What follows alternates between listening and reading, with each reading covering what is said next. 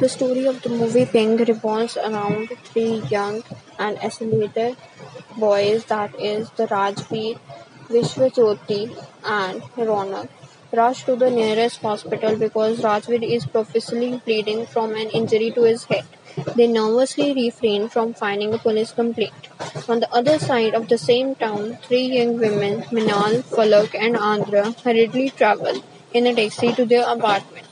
They look disoriented, and it is implied that they have something to do with the incident. Minal and her friends are shaken but try to carry on with their normal life. The story revolves around these three young women. They are independent and self sufficient women living together in Faridabad. Minan goes out for her usual morning run, where she is constantly observed by an old man who lives in her neighborhood, a man called Deepak. He senses there is something wrong and introduces himself to these women as a reputable lawyer who is in retirement, and they enlist his help in this matter. Eventually, as Deepak had predicted to the women, a series of threats arise from the Rajvi's friend Ankit, who pushes for revenge. The threats result in Andhra being stalked and Falak losing her job.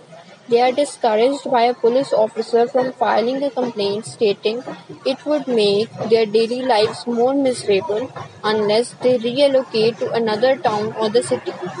In reality, the local police are aware that the young men are well connected and are backed up by the Rajvi's uncle Ranjit, a powerful influential politician from the South Delhi. Nevertheless, Minal files a complaint. Immediately the next day, Minal is kidnapped by the Rajvi's friend during the morning run. Deepak witnesses the incident but is unable to help in the heat of the moment, even though he notes down the details of the car. Minal is threatened to stop filing complaint, is blackmailed and molested in a moving car, and later dropped back home after all the commotion with a serious warning.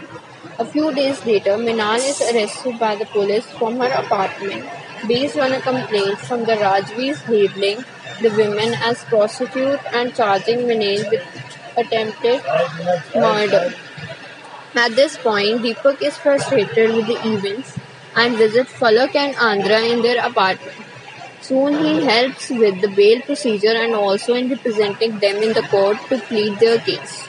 In the courtroom, the Rajvi's lawyer Prashant Mehra presents the following version of events. Rajvi and his friends meet with Minal and her friends at the rock concert. The men invite the women for the dinner at the hotel resort where they have drinks.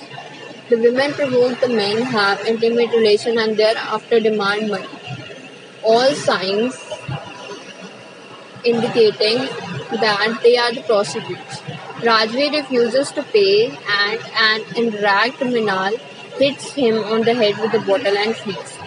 Prashant's argument focuses on the poor moral character of the women. He pushes the idea that the friendly manner of the women, the fact that they attended a rock concert, and the fact they had the drinks with the men indicate that they were the prostitutes. Prashant attacks the fact that Minal has family in Delhi but chooses to live alone. Falak is in relationship with the older man, and Andhra moved to the city from the northeast India. Deepak's argument focuses on the issue of consent and a woman's right to say no. A series of interesting and chilling courtroom arguments ensues in the following days.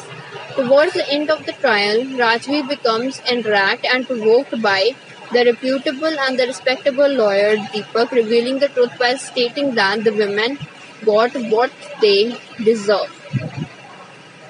In closing remarks, Deepak mentioned that if the client says no, no means no and does not require further explanation.